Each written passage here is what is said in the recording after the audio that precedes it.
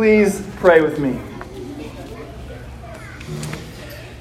Dear Father in heaven, as we prayed at the beginning of the service and as we pray each week, we ask you to join us here this morning, and we trust that you have kept your promise and are here. May my words be your words and all of our thoughts your thoughts. We ask all of this in Jesus' name. Amen. Well, I sort of like this. Nothing around. We just need a spotlight and maybe some smoke. As the text for this morning's brief post-Christmas pageant sermon, I've chosen what I think is an appropriate reading. It comes from perhaps the second most famous Christmas story, How the Grinch Stole Christmas. Our reading this morning comes from the concluding section after the Grinch has, he thinks, successfully stolen Christmas. He's snuck through Whoville in the middle of the night on Christmas Eve, stealing every present, every bit of food, everything. And he gets then to the pinnacle of Mount Crumpet, about to dump all the presents, just as the Whos are starting to wake up down in the town. And he cocks his ear so he can hear the weeping and gnashing of teeth from down below. That is sure to come when the Whos discover that Christmas has been stolen. But of course, he doesn't hear that, does he? No weeping, no gnashing of teeth. We know this story very well. Instead, the Grinch hears singing. And then we come to our reading from the last chapter of the Gospel according to Dr. Seuss. And the Grinch, with his Grinch feet ice cold in the snow, stood puzzling and puzzling. How could it be so? It came without ribbons. It came without tags. It came without packages, boxes, or bags. And he puzzled 3 hours till his puzzler was sore. Then the Grinch thought of something he hadn't before. Maybe Christmas, he thought, doesn't come from a store. Maybe Christmas, perhaps, means a little bit more. And what happened then? Well, in Whoville, they say, that the Grinch's small heart grew 3 sizes that day. And the minute his heart didn't feel quite so tight, he whizzed with his load through the bright morning light, and he brought back the toys and the food for the feast. And he himself, the Grinch, carved the roast beast. Amen. And there we have, laid out as clear as day, the world's vision of what the good news might be. Certainly the world's conception of what religion is for. Religion, at its best, grows a person's shrunken heart and encourages them to do the good things that they weren't doing before. And people who, like Jesus, can pretty easily slip him into this equation, can't they? The Grinch is the sinner, the person who does bad things. The Whos are the saints, the people who do good things. And the spirit of Christmas here is the change agent. And for people who like Jesus, this is where they put him. This is where Jesus goes. He's sort of like the spirit of Christmas, causing shrunken hearts to grow. If you're a Grinch, Jesus can come in, expand your heart, and turn you into a Who.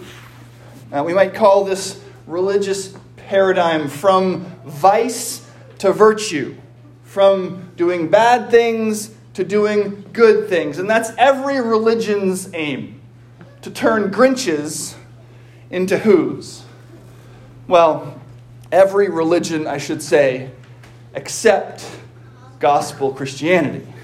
Because that's not what Jesus came to do. Jesus, as the spirit of Christmas, is just something like an inspiration. And all that Jesus can do, all that kind of Jesus is even capable of doing, is encouraging you to turn into a person who does good things instead of a person who does bad things. And of course, mere inspiration can't even always do that. We all know plenty of people who stay Grinches for their entire lives. Our good news, capital G, capital N, our actual Jesus, is much better news than that. Let's put Dr. Seuss aside for a moment and listen to what the Bible says about your Grinchy heart. This is Jeremiah chapter 17 and verse 9. The heart is deceitful above all things and desperately sick. Who can understand it?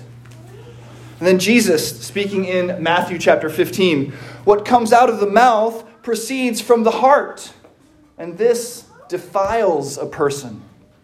For out of the heart come evil thoughts, murder, adultery, sexual immorality, theft, false witness, slander. These are what defile a person.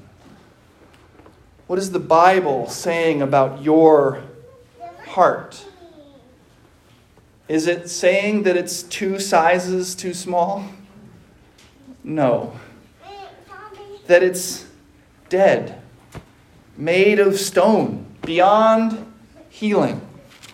Now here's the Bible again, giving you the good news about your dead, stony heart.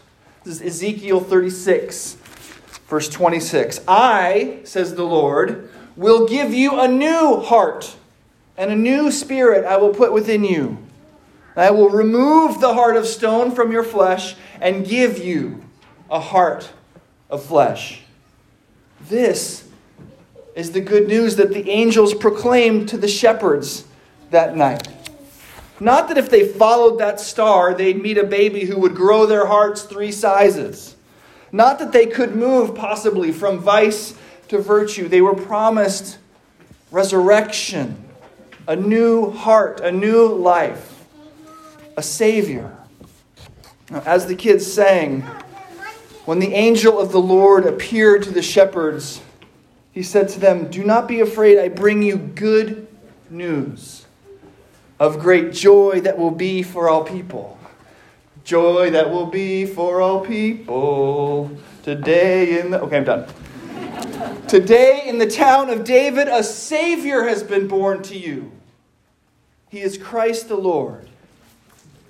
Now, 50 years later, after Christ the Lord accomplished his mission here on earth, the man who would become St. Paul wrote about what that good news is.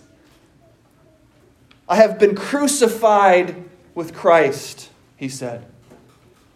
It is no longer I who live, but Christ who lives in me. And the life I now live in the flesh, I live by faith in the Son of God who loved me and gave himself for me. That's from Paul's letter to the Galatians. You can hear the profundity of his language, right? I have been crucified with Christ.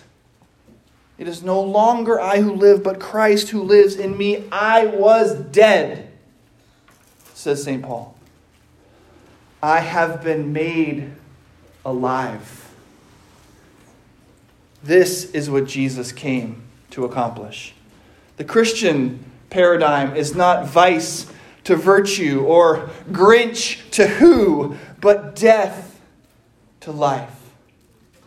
This is the language of the Bible, language that even as brilliant a writer as Dr. Seuss is, he just cannot match. You were dead in the trespasses and sins in which you once walked, Paul wrote to the Ephesians, following the course of this world, following the prince of the power of the air, and were by nature children of wrath, like the rest of mankind. But God, being rich in mercy, because of the great love with which he loved us, even when we were dead in our trespasses, made us alive together with Christ. By grace you have been saved. You hear how he changes it from we to you right there at the end? He wants to make sure that none of his hearers think he's speaking in generalities. He's preaching to them, just like I am preaching to you. You were dead in trespasses and sins, but God, being rich in mercy because of the great love with which he loved you, even when you were dead in your trespasses, made you alive together with Christ. By grace, you have been saved. This is what Jesus accomplished for you. This is what our Christmas story is about. Not an enlarged heart, but a new life. Jesus died so that you might be born anew. Now, on that cross, the work was completed. At Christmas, that finished work is begun. Thanks be to God. Amen.